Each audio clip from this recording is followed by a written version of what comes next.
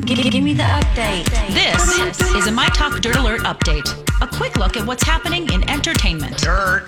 We want the dirt. On My Talk. Did you want to tell me something? This weekend was the funeral service for Prince Phillip. After the event, Queen Elizabeth left a handwritten note for him on his coffin. The note was signed with her childhood nickname, which is Lilibet. There are rumors that he was the last person to call her by that nickname. The pair were married 73 years. The outfit Khloe Kardashian recently wore on a night out looks something out of the movie Avatar. She sported a blue alien-inspired catsuit while hanging out with her sister. The blue look came complete with a blue purse, clear heels, and long straight hair. The suit also included built-in gloves, which she wore with a massive rock on her left hand.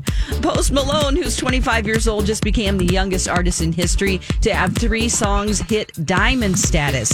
He's done it for the songs Congratulations, Rockstar, and Sunflower.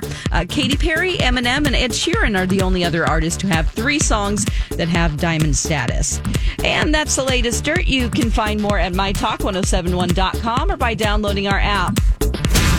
You learned so much cool stuff. Dirt Alert updates at the top of every hour.